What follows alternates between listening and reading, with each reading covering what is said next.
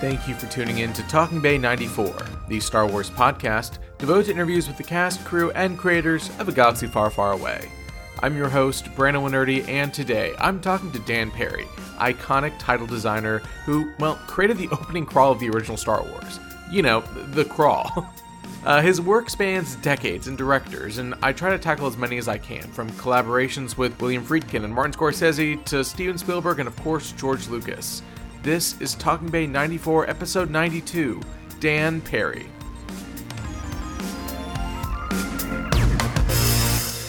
I mean, really, we can just start right at the top, which is, how did this love of design and everything grow? Like, growing up in your education, how did that kind of foster itself? Well, my mother's an artist. She's not professional, but she was always painted. So I was exposed to art materials and creative thinking and visualizing at a very early age. And apparently I had some natural talent that my teachers noticed and began cultivating me. By the time I was in high school, I was designing graphics and posters. And I started, in fact, at 12 years old, sign painting. I was selling my signs to supermarkets and grocery stores and bars and nightclubs where they would advertise their acts that would appear and drinks they were selling and food, so on.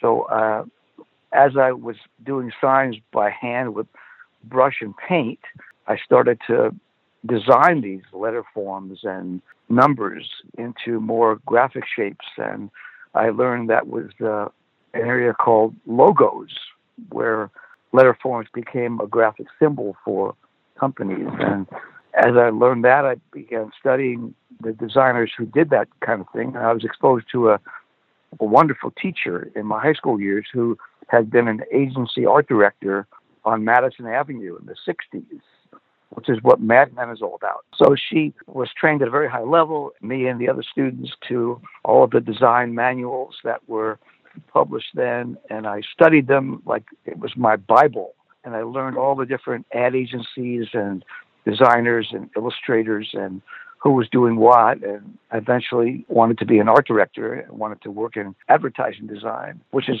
very parallel to graphic design. And then along the way, I discovered that people were designing things in motion, and applying type and graphics to motion was, in the movie business, what was called titles.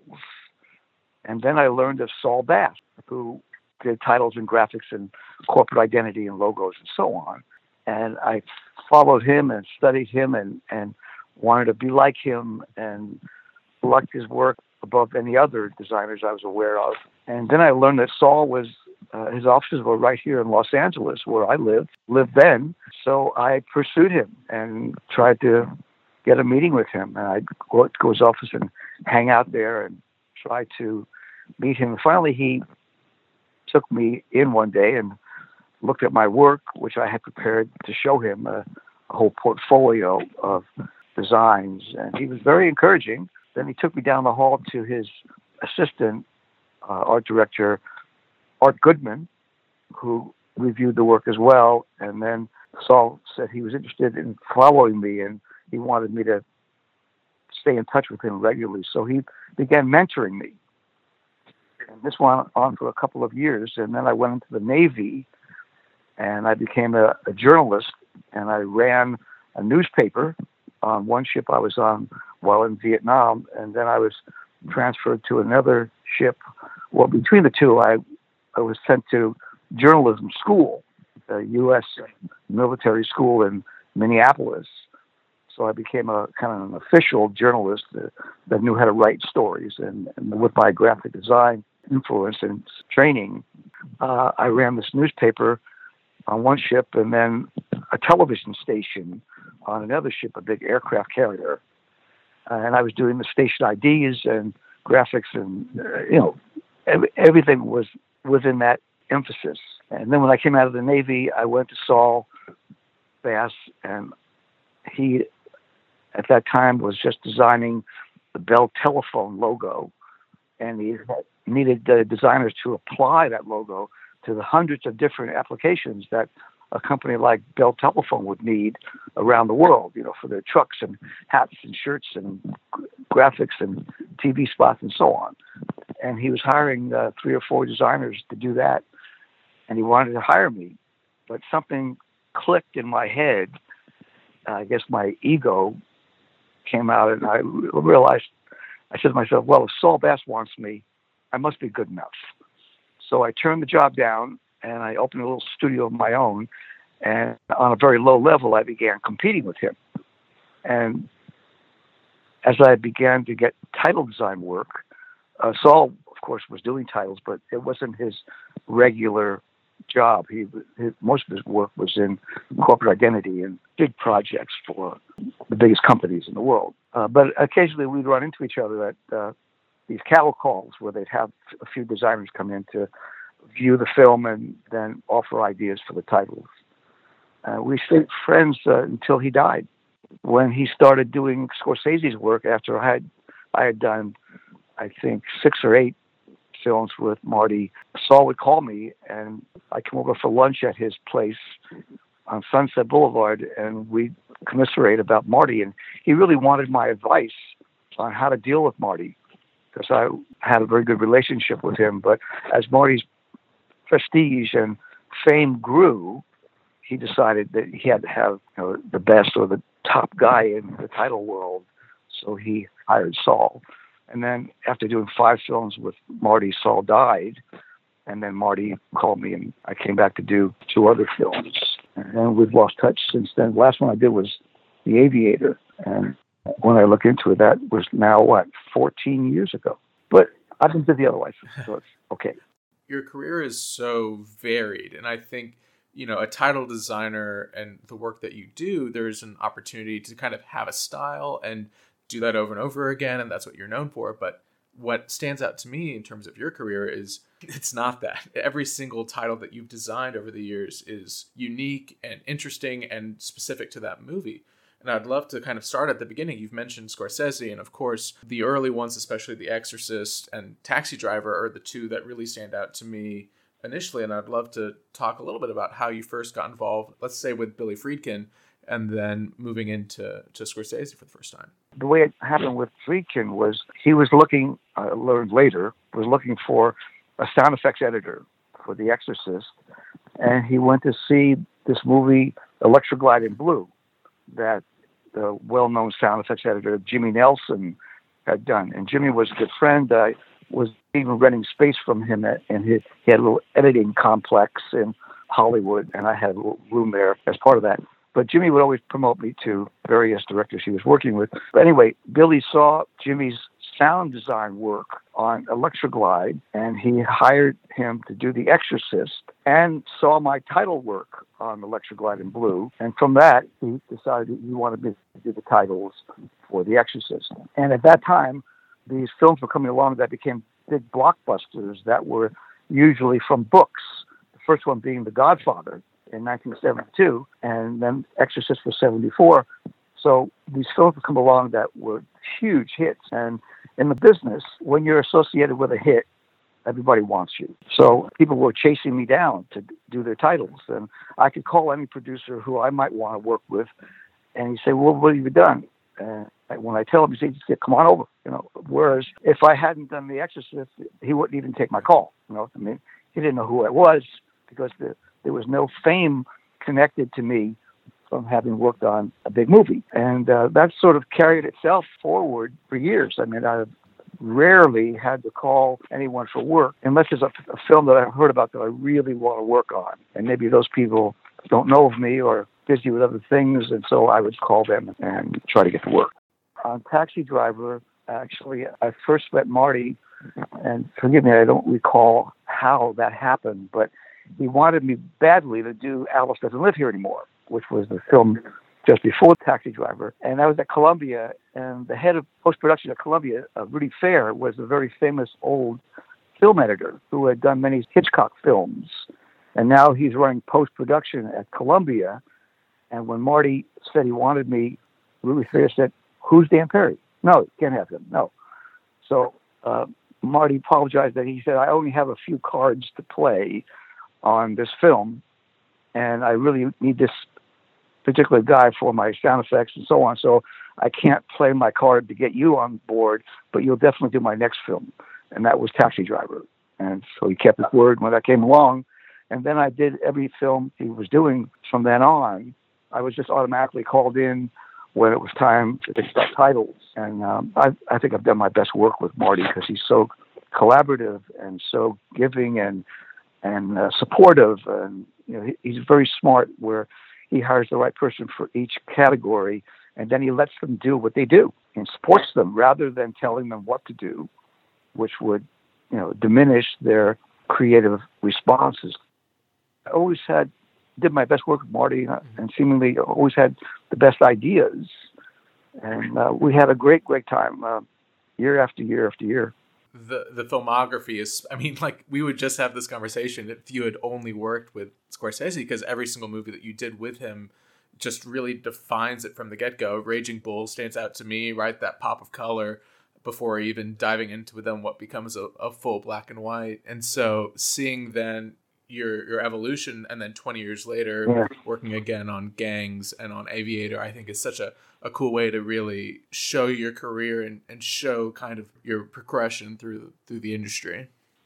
You're right about that. I'm writing a book now about my career finally, after years of colleagues and others trying to get me to do that.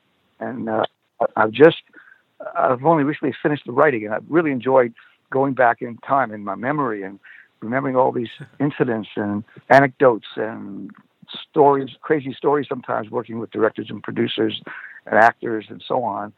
And I finished the writing, and I'm now designing every page of it. I'm covering 51 films, featuring 28 of them. And every one of them, there's stories about both the design of the work and why I did what I did and the process of doing it. And then whenever it applies, there'd be anecdotes, like working with Scorsese. There were things that happened on New York, and Taxi Driver and Raging Bull and so on. And then with other directors as well, there's stories and people I've dealt with that sometimes I might not have done the titles on the film, but dealt with, for example, Orson Welles. I had dinner with him way back in the 70s, and I write about that. And another time, Kirk Douglas was directing a film in the 70s as well, and he wanted me to do the titles. I met with him, and then I was going to show him ideas, and I was to go to Paramount and meet him. But that day, he called me and said, I'll come over to your place. So he came over, and then this incident happened with him, very amusing. What a tease. No, I can't wait to read it. Yeah, and I'm sure everyone listening will love to read that as well, because, again, I think it's important for the listeners to understand that when we talk about title design, we're not just talking about a logo creation. We're really talking about you creating the first 2 minutes of a movie and setting the tone for it and shooting it and putting it all together. And before diving into, of course, Star Wars, I would love to take a brief moment and talk about your work on Close Encounters, which is so seminal. And as one of my favorite movies of all time, I would be remiss not to bring it up. What was it like working with Spielberg and bringing that to life? All right. Well, it came about when, oddly enough, Taxi Driver was connected to it because the producers, Michael and Julia Phillips, who at the time were the power couples in town. They had done The Sting the year before and won Best Picture, so they were high on that. Whatever they wanted to do, the studio would let them do. So they wanted to do Taxi Driver.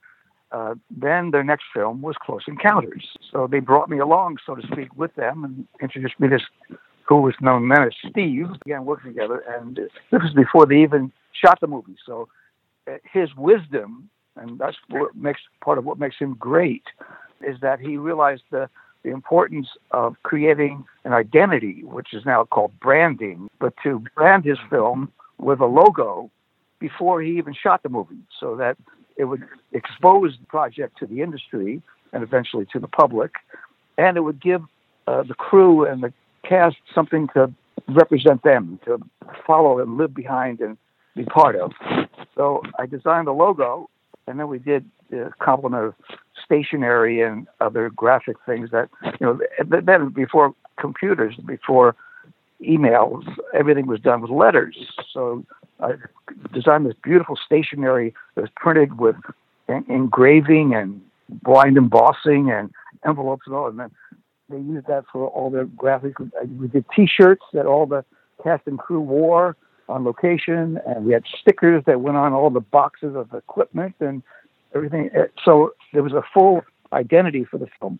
When Steve came back from location and started to edit, he wanted me to do all of these location titles that are within the film as well. And then I took over the film in terms of supervising the completion of the film elements. There was a special film stock that Kodak had just developed and released that was used in duplicating film.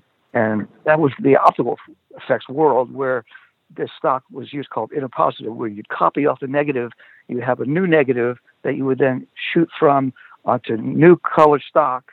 And while you're doing that, you would make a freeze frame or a fade out or a blow up of the shot or whatever the effect might be. But it was a full generation from the original. And there was a lot of dirt, and grain, and a lot of denigration to the image. Well, Kodak developed this new stock where you could go right from the negative to a new negative. And during the process of that, you could superimpose your title or do your fade out or whatever it was. So I suggested to Steve that we do all of the effects in the film where there were location titles and anything else on this called CRI, Color Reversal Intermediate, what it was called. But it involved jeopardizing the negative, the actual negative of the film. Only one of those existed, you know. So he talked the head of post-production at Columbia, Tom McCarthy, into letting me do this. So I supervised and controlled the negative of the film. And for several weeks, they bring a reel of cut negative from the lab over to my effects company. And I would sit there with the cameraman next to him as he ran this roll of negative down to the point where we would shoot from it onto CRI and do these effects. And it looked so much better, like light years better. It was almost not even a dupe. It was almost like the original quality was so much better. And still was so happy with that. And it made the film look so much better. So, I became a specialist in all of these categories, and people really counted on me and relied upon my opinion and what they wanted me to do. And I would always bring more to it just because I'm good at that, and studied how things are done and knew what process to use and all of those things. Finally, parallel to that, as they were finishing Close Encounters, Steve was being shown poster and one-sheet designs for the movie from the Columbia Advertising Department, who was in turn hiring every single design studio in New York and LA to present ideas for the poster. This was going to be a big, big movie for Columbia. So apparently he's seen like hundreds of designs from all these top design studios and rejected all of them. He then told the head of advertising, Bob Court, that he wanted me to design the ad campaign. So I had a meeting with Court. He hired me. We negotiated a deal. And then I went off and did the entire ad campaign for the movie. All posters, billboards, every size ad in newspapers, and the game box. They designed a game around the movie, a hardcover book, a softcover book, a record album cover. Anything that was needed was coordinated so that there was a main identity. The graphics, what became known as the Road and the Glow, was the basis of the design. I then supervised the printing of the posters. We used silver ink and black silk screening as part of it, so it would really beef up the blacks. And it was, it was a great time where I was very heavily involved in films I was working on, and Close Encounters is a good example. Recently, the graphics for the movie were just recently taken into the Library of Congress as a permanent part of the collection. I mean, really, it has stood the test of time. I actually, this summer, I've always wanted to go, and so I drove from Texas to Devil's Tower and stayed a few nights, really? just Cool. because that movie just means so much to me. Yes. So, I can see why. Beautiful. That's great. That's wonderful. Well, we've been dancing around it a little bit, but of course, the title sequence that stands out to me the most as someone that hosts a Star Wars podcast is, of course, the original Star Wars. And I'd love to talk about how you initially got involved with that very early iteration of ILM and the process you went through with not only Lucas, but with Joe Johnston and John Dykstra and this whole team to really create the most iconic opening to a movie of all time. Yeah, it's funny how that became that. Of course, no one knew about it at the time, and I was working on other films, and I never had a high opinion of this movie. Oftentimes, I would see a whole film, or at least the first few reels of it, in order to get an idea and respond to what the film needed. But Star Wars was so confusing, and they had so many editors and so many versions, and so much of it was effects, and there was never an assembly that was comprehensive enough to view and get a visceral emotional reaction to it. So I was designing in the dark, and Lucas was giving me clues and hints and things he wanted me to see. I'd come over to his to ILM at that time, which was in Van Nuys, California, out in the San Fernando Valley, on this residential street where they built these big cinder block buildings, and it was very industrial. And it was the first location for ILM. And that's where Dykstra and Robbie Blaylock and all of whom became famous afterward and had their own companies, and others as well. But I go out there with ideas, and I view episodes of Buck Rogers and the other space heroes of the 30s and 40s Saturday morning films that were on television. And then I looked at other things that came to mind that I thought there might be some elements that I could draw from and get ideas from. And finally, I saw this Cecil B. DeMille film from 1940 called Union Pacific, about the railroad. And it was set in the 40s, I guess, or maybe the 30s. But the opening shot was looking down the tracks, right, from like the back of a train, perhaps. And from under the camera, the titles roll down the tracks away from you. So I visualized that being in space. And by that time, Lucas had given me the legend, the opening preamble that rolls back into space. So I started designing that to tilt back and roll into space. And he liked the idea. So I started testing, developing it, and setting the type and different line breaks and different emphasis on how long it should be, the spaces between the lines, all the little things that made it work. And tested and shot things, and then I'd take it out to him, and I'd wait for hours while he would look at takes of explosions and different effects and spaceships flying overhead, and I would sit with him and watch all this stuff, waiting for him to have a moment so I could show him something. Usually he'd reject it. I mean, he was under great pressure and was not having a good time and was not very cheery. But we finally got to a point where he approved of concept and the speed of the crawl and the tilt of the animation and the line breaks. And finally, after about 3 months of intensive work, just shooting and getting it right, I delivered it. And it was only a few weeks before the release of the film on May 25th, right, 1977. The bottom line is I really didn't have at the time. It wasn't one of my enjoyable jobs. I mean, that has to be labor intensive as it was, right? Shooting it, and then I'm sure with changes coming into the actual crawl and having to reshoot, I'm sure that was not the most fun thing. Oh yeah, he changed the wording along the way too, and then simultaneously I was developing the logo, which had already been done. It was on the cover of a brochure that he used to try to sell the movie, and it was very much more German, Nazi-ish in its construction and its proportions.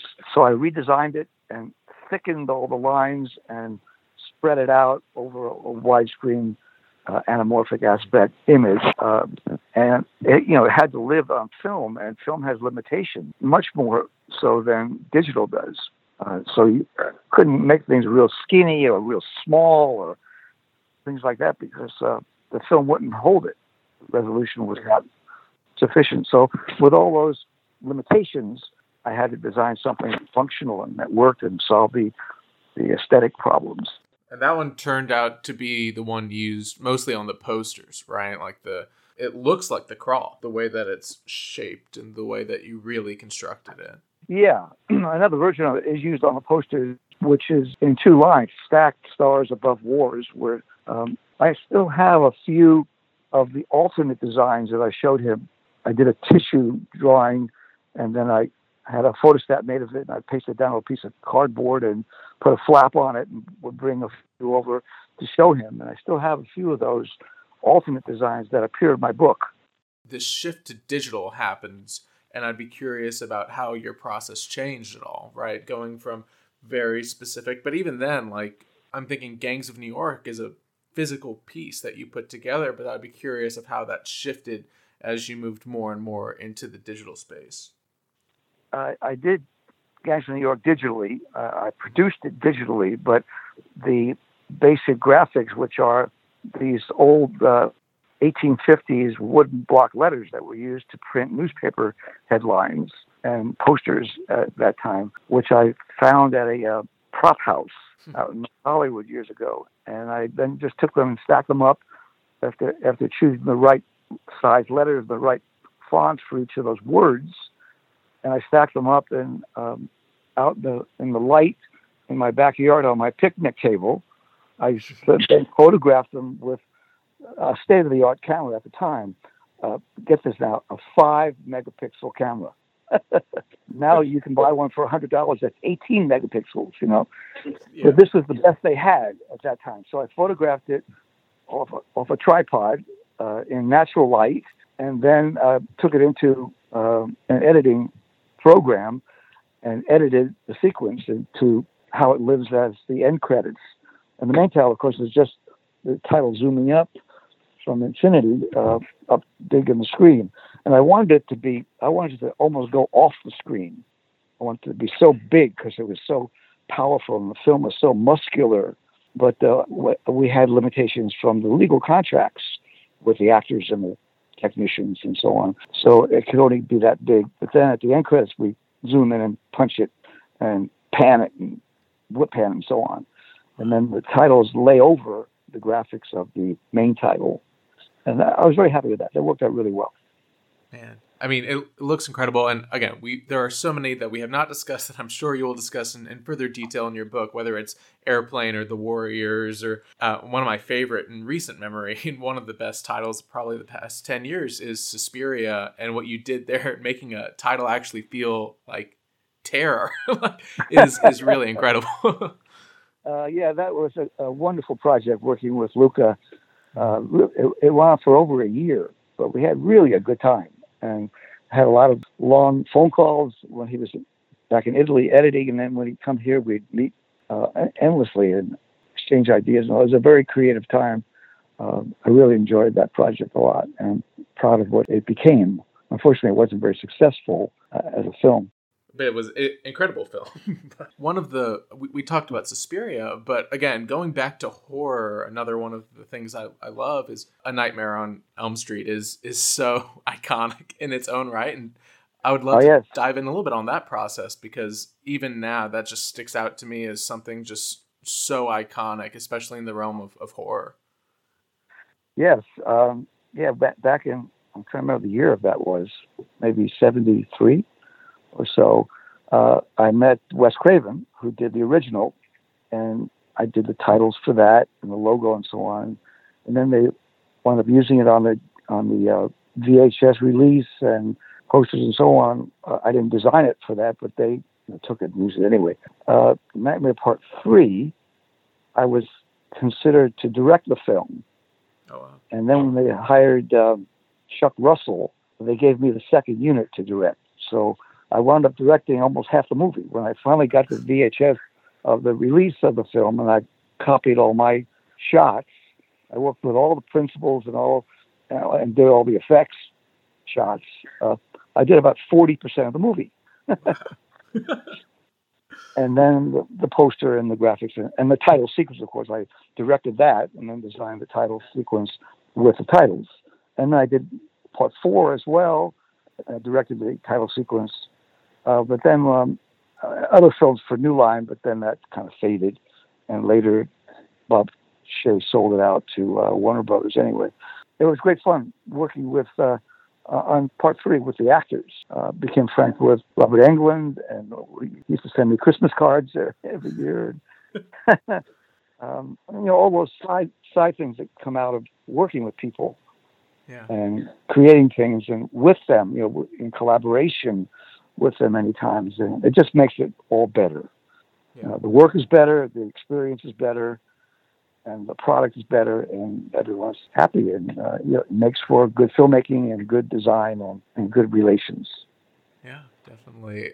I mean, speaking on that with actors, I would be curious about your evolution of your relationship with Jodie Foster, right? Because you have instances where you're doing the titles for Taxi Driver or Panic Room, but then you work on The Beaver. So I'd be curious if that's ever evolved or how that relationship has kind of grown over the years.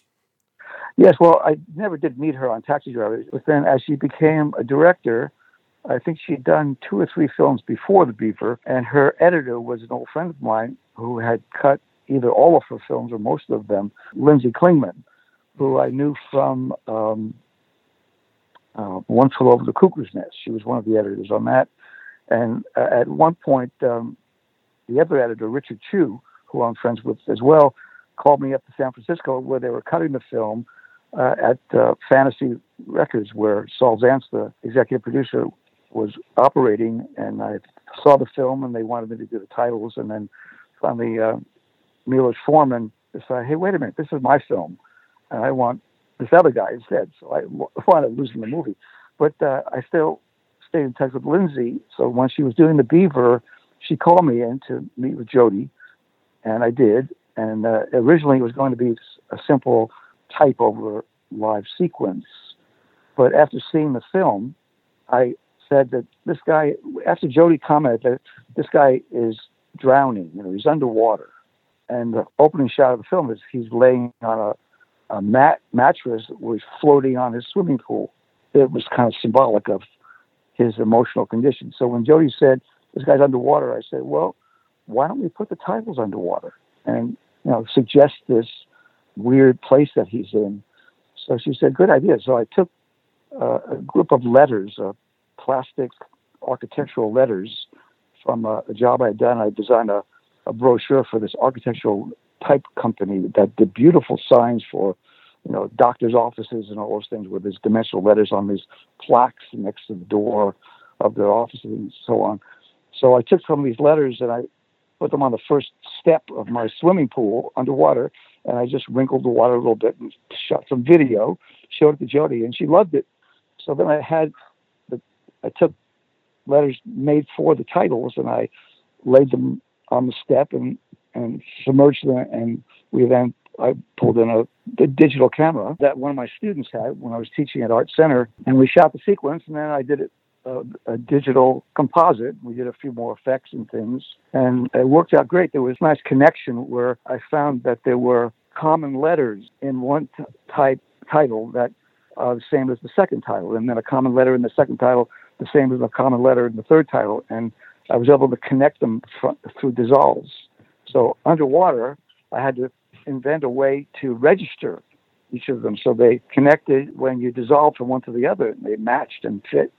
So my creative idea became difficult to execute technically because of the characterization of it. And that happens a lot, where I'll have an idea and I know it's right for the movie, but how do I produce it now? So make money on it, still do the concept that I had offered.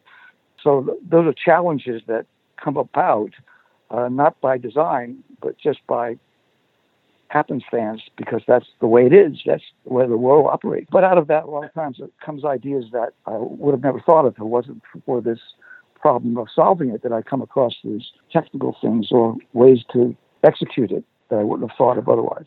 That's part of the fun.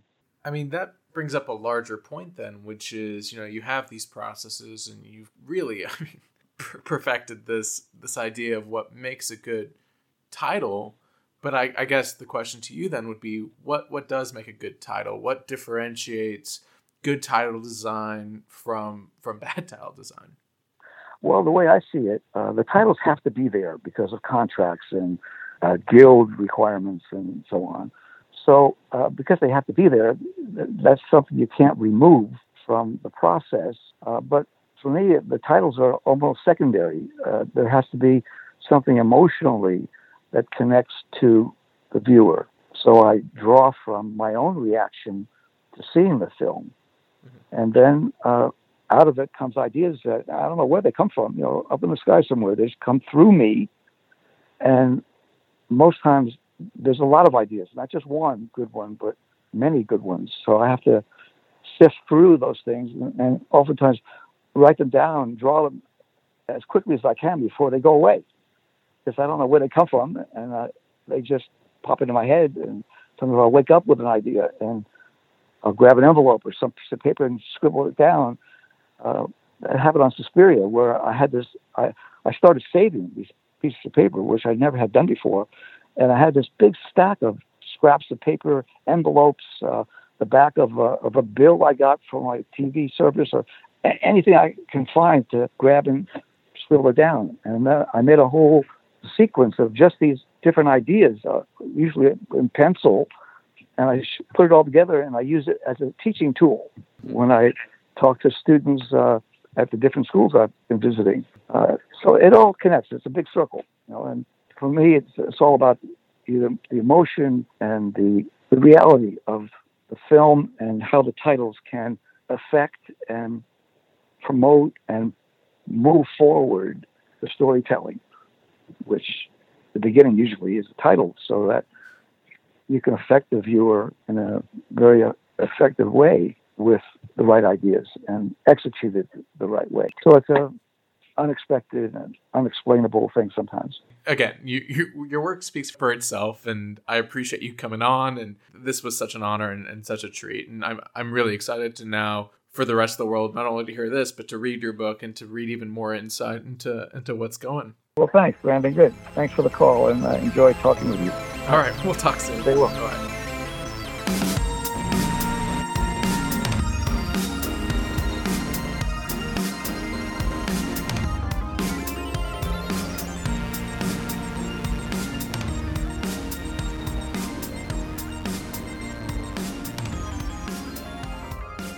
A huge thank you to Mr. Perry for coming on the show, as well as for creating probably the most iconic opening to a movie of all time.